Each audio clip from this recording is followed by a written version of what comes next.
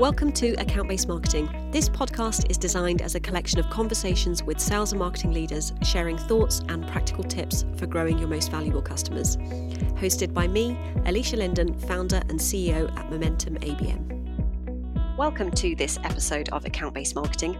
Today we're talking about getting growth right, both in the short term and the long term. Many of our listeners are adjusting their sales and marketing strategies to build pipeline and secure revenue against a backdrop of massive change in industries. And today's guest is well-versed in industry change, operating in both oil and gas and aviation, two of the most affected industries right now. I'm really thrilled to be joined by Ryan Almond, Global ABM Lead at Baker Hughes. Welcome to the episode. Thank you, Alicia. It's an absolute pleasure. Pleasure to be part of it. Good to have you with us.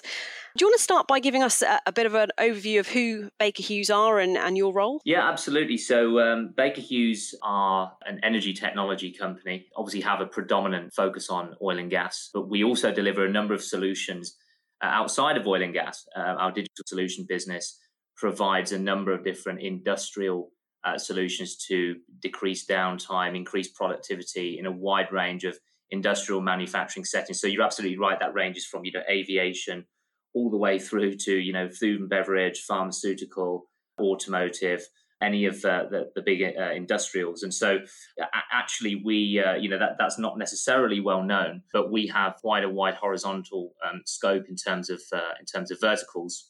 And so we're very used to obviously dealing with the challenges of all the different industries and helping our customers, as in line with this podcast topic, through the short term, as well as helping them build for the long term. Got it. And there is a real focus right now on the short term, particularly as companies and organizations pivot and potentially at the expense of long-term interest. What's your take on that and getting that balance right? Well, I think it's really interesting. I mean, the first thing that I would say is that it's completely understandable.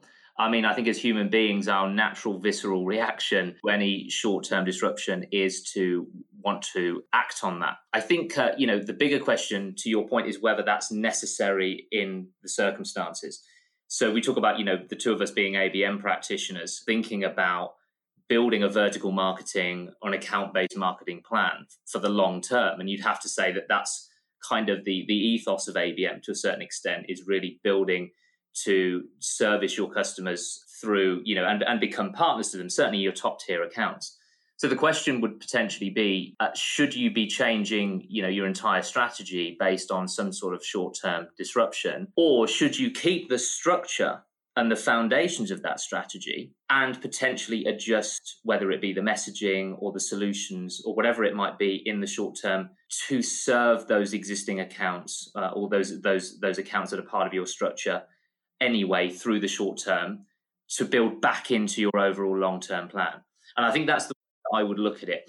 The only caveat to this, I think, is if, potentially you were to look at an industry and say, is there a severe long-term issue with the industry itself? And I think that, we have to look at this positively and say, perhaps short, perhaps medium term, there is disruption. And throughout the history of time, we've seen that.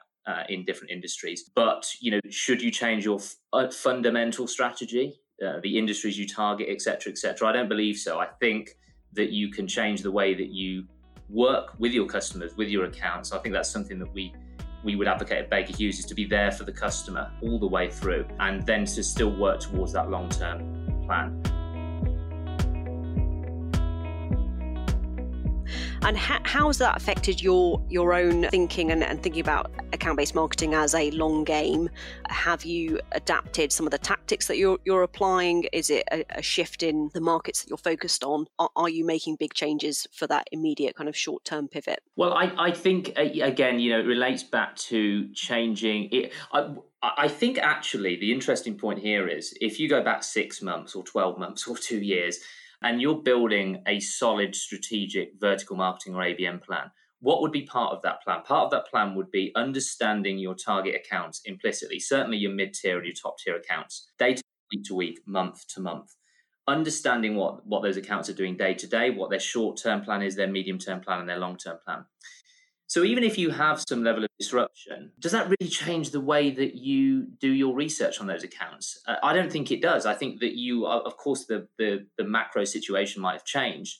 But you're still understanding what your accounts are doing day to day, week to week. And if that takes a massive change, you would have had to have understood that anyway, because that's baked in, I think, decent ABM philosophy. So actually, I think the process of understanding who your top accounts are, your mid-tier accounts, etc., what they're doing, how they're doing it, that actual process doesn't change, but the outcome of that process might change. So as I say, your short-term messaging, perhaps the solutions that you might offer might change to help them through that period and plan for the long term. But it's my view that a solid ABM strategy in itself, in terms of the structure, the actual process wouldn't change whatsoever. Yeah. So if I'm hearing you correctly, it's about the strategy itself doesn't change, but you've got points of optimization where you're reacting or getting on the front foot to optimize, like messaging. Absolutely. And you would do that anyway, right? You would do that anyway. Absolutely. It's obviously an enhanced version of that, yeah. And heightened at a much faster rate, yeah. And thinking about some of the sectors that have been affected the most, and particularly right now in the short term, if I look at aviation, hospitality, some of those sectors have ground to a halt. How can you adapt an ABM program to drive growth now in sectors that have been highly impacted?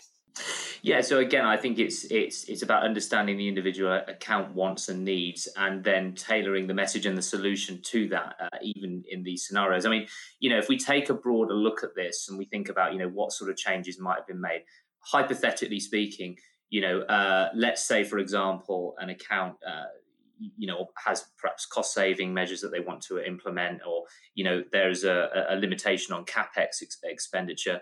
Can you change your model to service them through more of an OPEX model? Or, there's not only just messaging that can be adapted to support your markets, but also actually potentially even the commercial structure that you operate within. So it's really about, being flexible and adapting your approach around those accounts and where they're headed for short to medium term. Again, back to that point, that's kind of what you would do anyway. It's definitely heightened now. Yeah. So I think that's sort of potentially a hypothetical example of something that you could do to sustain that relationship in the short term, which will then set you up as we emerge to actually grow and potentially be even stronger. Yeah. I mean, one of the things that we're seeing, as well as that pivot of commercial structures, is relooking at some of the propositions and offerings that you can take to add value to those customers, from what would deliver short-term cost savings or business impact versus the long-term payback over 2 years, or finding ways to optimize what they already have versus a significant transformation. Yes, absolutely. And what about balancing that with the long term? So if you're thinking and looking at these accounts that are heavily affected in particular industries, they're going through lots of disruption and change. Are you able to paint a vision that is 2 years out, 3 years out for these accounts? Is there a roadmap? Yeah, absolutely. And I think this comes down to, who are you as a company, and what are the outcomes that you're driving, even potentially for society. I mean, there's a couple of things we can dig into here. So if we think about long term, and you think about companies that are, such as Baker Hughes, who are looking at really the fourth industrial revolution and really delivering, increased connectivity, smarter ways of working, higher levels of efficiency, which drive down costs, but increase the level of outcome in manufacturing operations. Well, in a way, that's critical now, as it will be in the future, that we're building towards. And so the messaging can be tweaked, the solutions can be tweaked, for example. But what you're fundamentally offering is a platform for growth into the long term anyway. Now, that won't work for every single industry, but certainly I think that is a great way to position to deliver exceptional results for your customers now, whilst actually at the very same time building a platform that you're going to use in the future anyway. And I think that the Industry 4.0 is a great example of that. Connectivity within the factory, driving outcomes for customers that obviously will improve their operations, but enable them to do things that they weren't able to do before. I mean, that's kind of applicable now. I mean, at the end of the day, you want to have more efficient operations. And so I think that can be embedded into the value proposition in the short term, but still very much links to the long term. Some of the things that we're going to be doing with our customers in the long term, is that completely mutually exclusive from what we would be talking to them about now? No, it's not mutually exclusive. There's still going to be the same underlying themes. So I think that's how you adapt your messaging in the short term, but still make it completely relevant to what you're driving them towards in the long term. So Ryan, many companies are now switching gears. They're trying to target different accounts where they see either short-term opportunity or immediate value that they can bring to those segments. What's your take on account-based marketing programs where you are pivoting accounts at a rapid rate? I mean, I guess it really depends on the value proposition. I mean, if you are talking about, high volume of products, perhaps more commoditized, short buying cycle, I can see a rationale behind that. If you really do have a longer term play, as I was mentioning before, I don't see the need for that fundamental level of pivoting around who you're targeting, how you're targeting them, yes, but who you're targeting. I think the question that a thought that I would, allude to is why, if we're building a long-term strategic ABM plan and you've done that properly, why would you be there for your customers in the good times and not the not so good times? I think it's really is the antithesis of what true ABM is. And so if you have a longer term play, I just don't see the need for that. Of course, I'll caveat it, that doesn't apply in all scenarios. If you potentially don't have a longer term of play in terms of the buying cycle and the solutions or the products that you're providing, of course, that might be different. And you might, adjust different levels of spend or resource from some markets to other markets, etc. I can completely understand that. But I think where you are looking to partner with customers for the long term, again, to go back to that earlier point, I don't think the structure changes at all. Yeah, I think it does go against the philosophy of so much account-based marketing, as in not just being opportunistic and turning up when there's revenue on the table, and that's when you start surrounding an account, but actually being there for the long game and supporting them as they shape their business, even if they're not buying this year. Absolutely. And how about keeping up with the pace of change that's going on at customers? If things are rapidly changing in those organizations, the kind of long, deep ABM planning process that we saw a few years ago, when we've pivoted quite a lot ourselves to a more agile, always-on approach. How is that shifting things? Scanning the horizon, seeing what's happening in your customers and adapting your tactics and strategies to respond to those things. Yeah, absolutely. I think it comes back again to this idea of building a solid long-term ABM strategy and process. So to your point, if you're looking at your key target accounts, you want to understand implicitly everything about them to understand how you can best serve them. Now, that will consist of a number of different ways of doing that. You have your secondary research, you have your primary research, and you have third-party research. You have, it's to your point. I don't think it's absolutely not a one-size-fits-all, and it's not one methodology of research that's going to give you the best view of that customer on its own. It's a complete mixture, and so I think that if you've built that plan and the processes within that plan correctly, even 6 months ago, 12 months ago. Would that process necessarily change right now? Again, I don't think so. If you've got those research channels up and running and you're monitoring them, to your point, some of them don't need to be monitored as much as others. It really depends on the type of research and analytics that you're looking at. But if they're up and running, again, the channel, the media that you're using, I don't think changes. I think that's the common theme here. But the outcome from it probably will in these times. Yeah. What about prioritizing what you're doing into those accounts if so much is changing? For example, you're seeing a shift in types of stakeholders, department restructures, an adaptation of their own business strategy and priorities. Does it become a challenge to then think about what you do into each account and what you actually listen to in terms of triggers or catalyst events? Yes, I think so, and I think it's amalgamating all of that research that you're getting from those different sources, and then really understanding, to your point, each customer will have different challenges.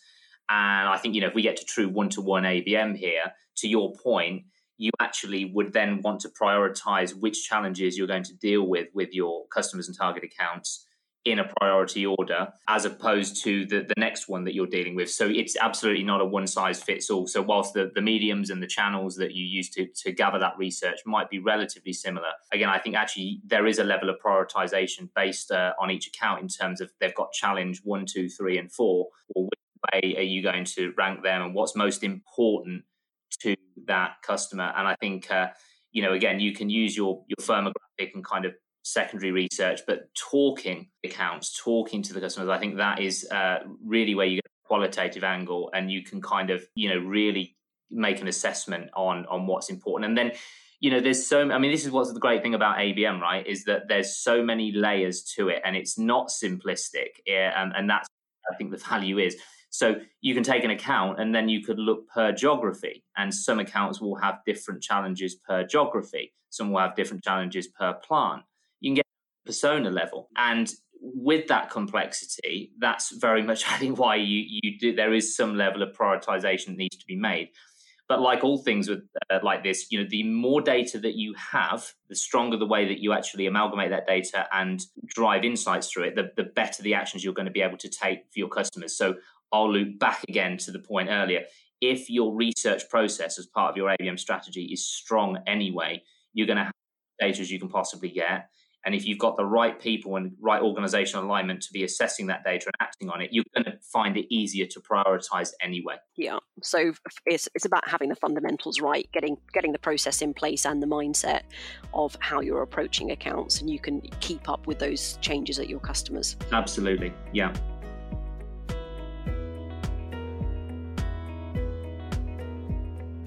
So Ryan, thinking about some of the enterprise accounts that our clients are targeting, there's a lot of those accounts are putting off large investment decisions for a quarter, 6 months, a year. How are you thinking about that shift more broadly across your ABM program? Yes. So again, and it seamlessly links on, doesn't it, from the last topic? It's about, firstly, you've got to understand what's actually happening. So who is that? Who isn't doing that? What are they? And then it goes deeper than that. It's not just a case of saying, okay, we're going to delay or we're going to whatever it might be. It's about understanding the intricacies of what that looks like.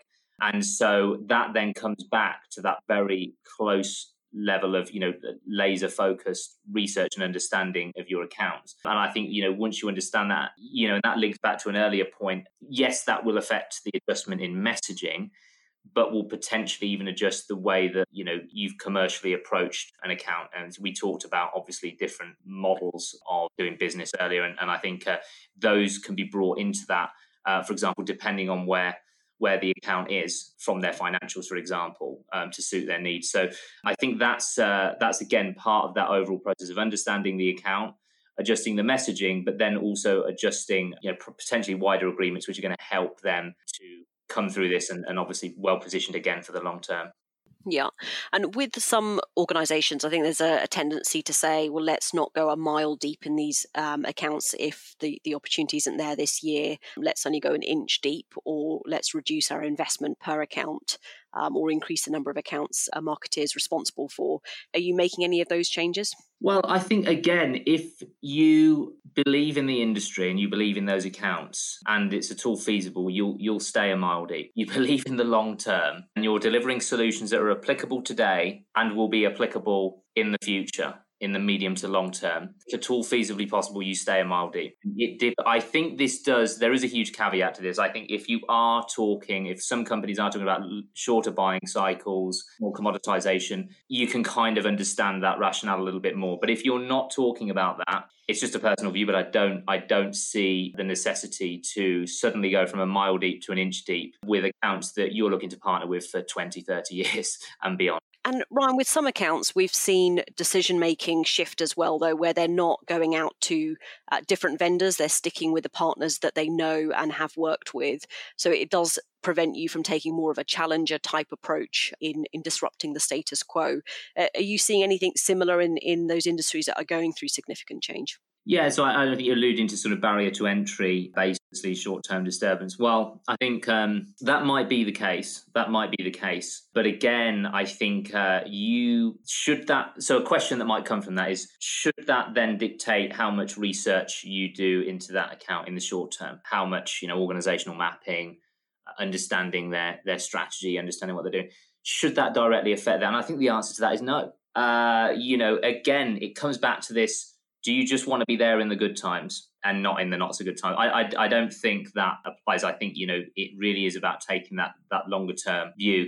So yes, I can imagine that there potentially are companies that are looking to do that. But I think that if you believe in that, the long-term fundamentals, even if you're not going to see that short-term return, and look, this is one of the biggest challenges with ABM, right? In terms of getting that buy-in from internal stakeholders, because we know that if it's done properly, it's going to take longer than a standard demand generation campaign, a conventional marketing campaign, or conventional marketing strategy.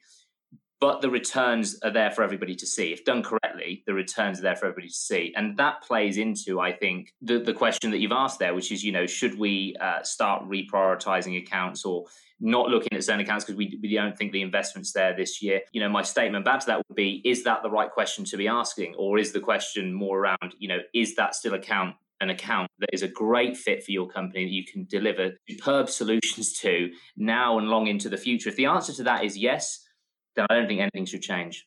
I hear you. You're saying get the fundamentals right and stick with them. Make sure your strategy is robust and don't tinker for the sake of it. Yeah, in terms of structure and time, I think, messaging is different, but structure and targeting, absolutely. Got it.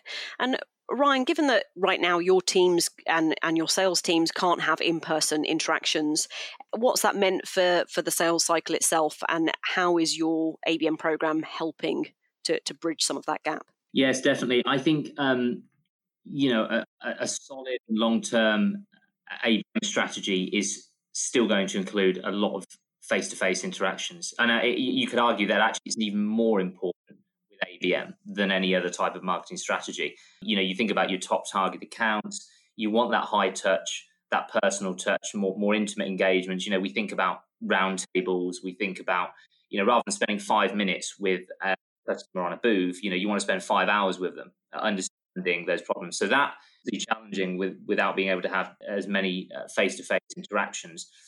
But I think we're seeing this overall trend towards digital anyway. I think we were all experiencing that 6 months ago, 12 months ago, 18 months ago. It was absolutely coming down the tracks. Now, has it sped up? The answer to that is unequivocally has to be yes. The move to digital communications has definitely risen in prominence. But I think if you are looking at communicating with your customers anyway throughout, the medium to long term, the digital interactions, whether it be through, just standard video hosting, webinars, we're now seeing the rise of virtual events in terms of trying to make, booths from the physical world into the digital world, networking areas, etc., etc. I think that it's definitely sped up. Will it ever replace the face-to-face meetings, from an ABM perspective? I think it can probably get close. I don't think you could ever say it's absolutely going to replace it.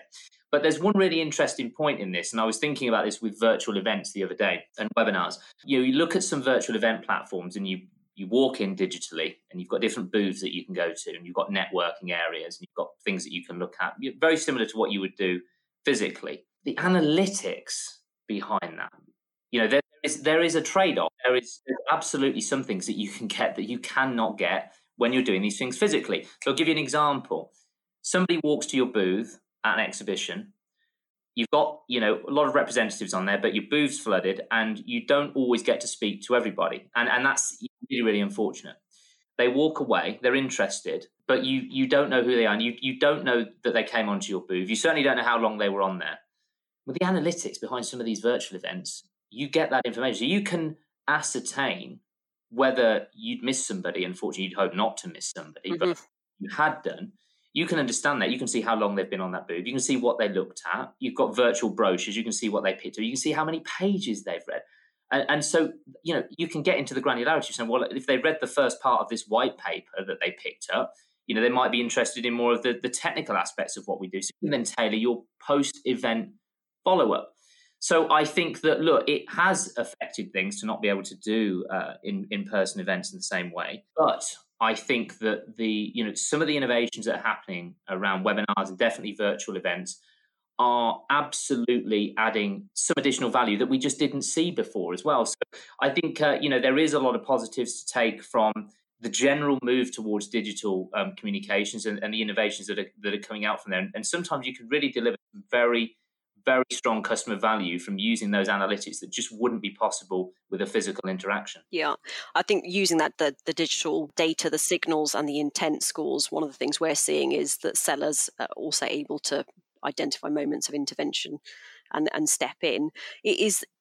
Are you seeing any kind of uplift in sales enablement as a result, where the seller is essentially the human, the trusted human that can filter out and provide some of the right information at the right time? Yes, definitely. I think really interesting topic is around social selling, and I think obviously we talked about the virtual events, but definitely sales teams now becoming very involved and very positive about changing the way that we deal with customers for the customer benefit. And so we are seeing and I guess it's a bit of a mindset shift, but we're seeing it absolutely in a very, very positive way.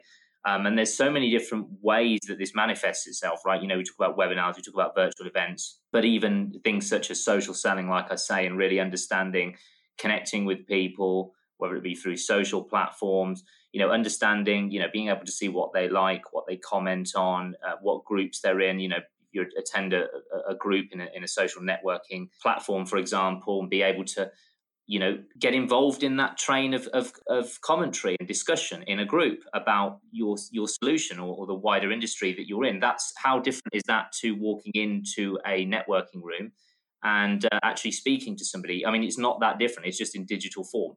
And I think we are definitely seeing positive engagement with that. And I think a certain element of that is going to continue into the future, because I think there are some very positive ways, and the analytics is a major one that we talked about earlier, positive things that you can use that can help you to drive enhanced customer value by using these online platforms. But I think face to face will come back, and I think we'll be stronger. But I think the digital element is going to play a massive part, and probably an ever increasing part, long into the future anyway.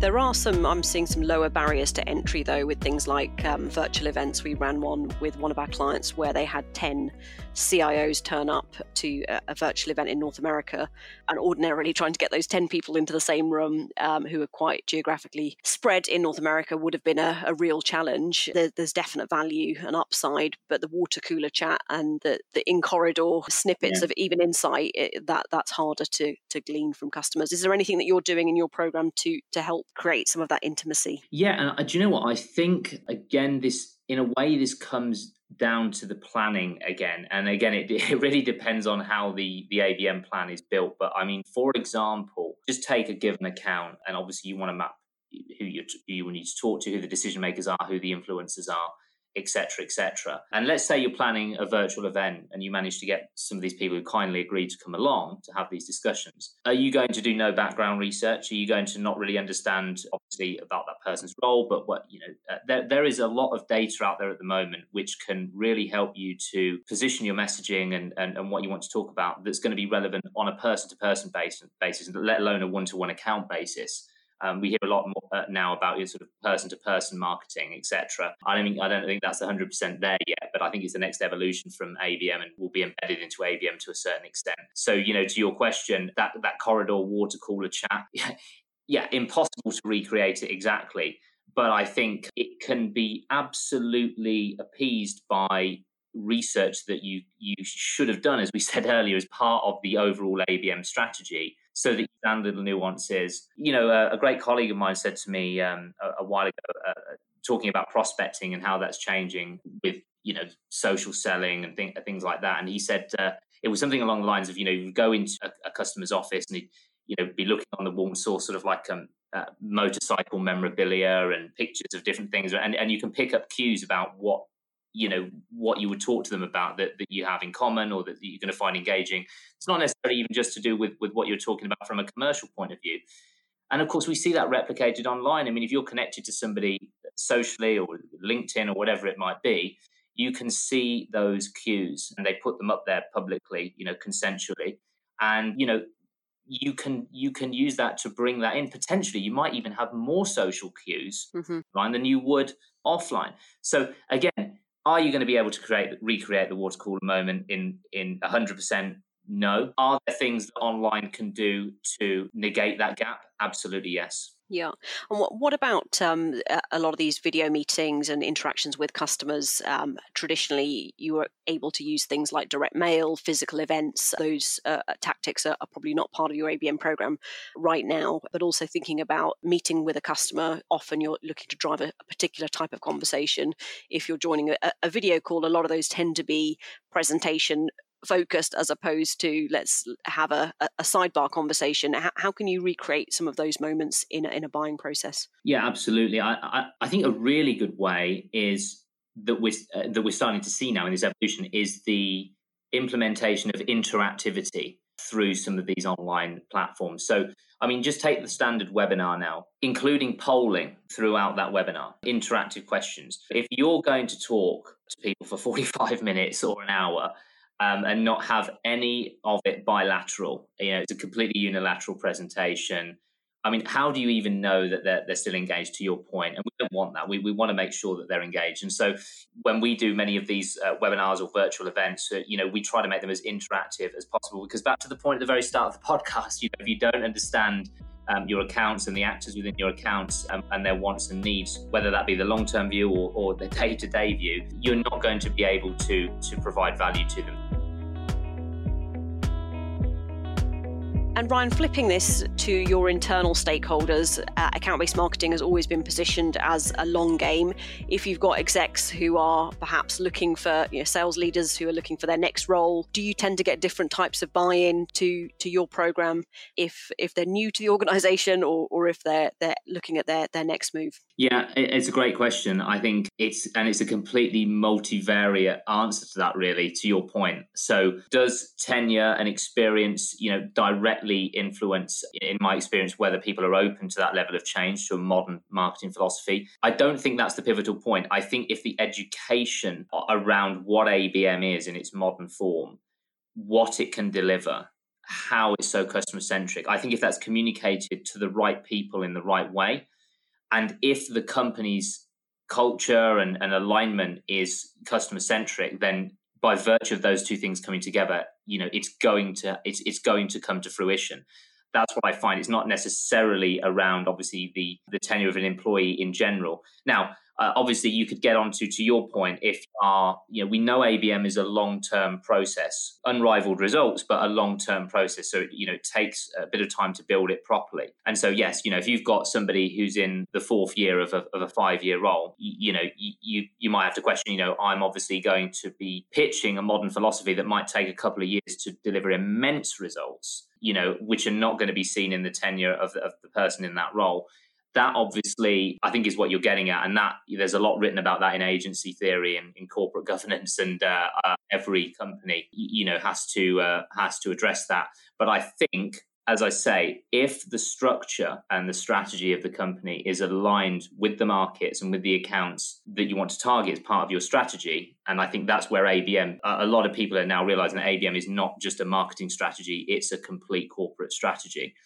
If that is starting to manifest, then obviously you're going to get that buy-in. And so I think it's not necessarily about the individual stakeholders. It's about the strategy of the company and the education that's put around that of the need to be account-centric, vertical-centric, which is going to deliver better results to your customers and for your company itself by virtue of that. So, I'm taking it really a little bit more away from the facet of the individual person and really saying that really will be addressed if the strategy is correct in the first place, and if the education around what ABM is given to the right people at the right time. I think if those two things are in place, then it will flourish, absolutely. But if those two things are not in place, then obviously, and you're not educating on what it is, it's not being communicated directly, and the strategy of the company is,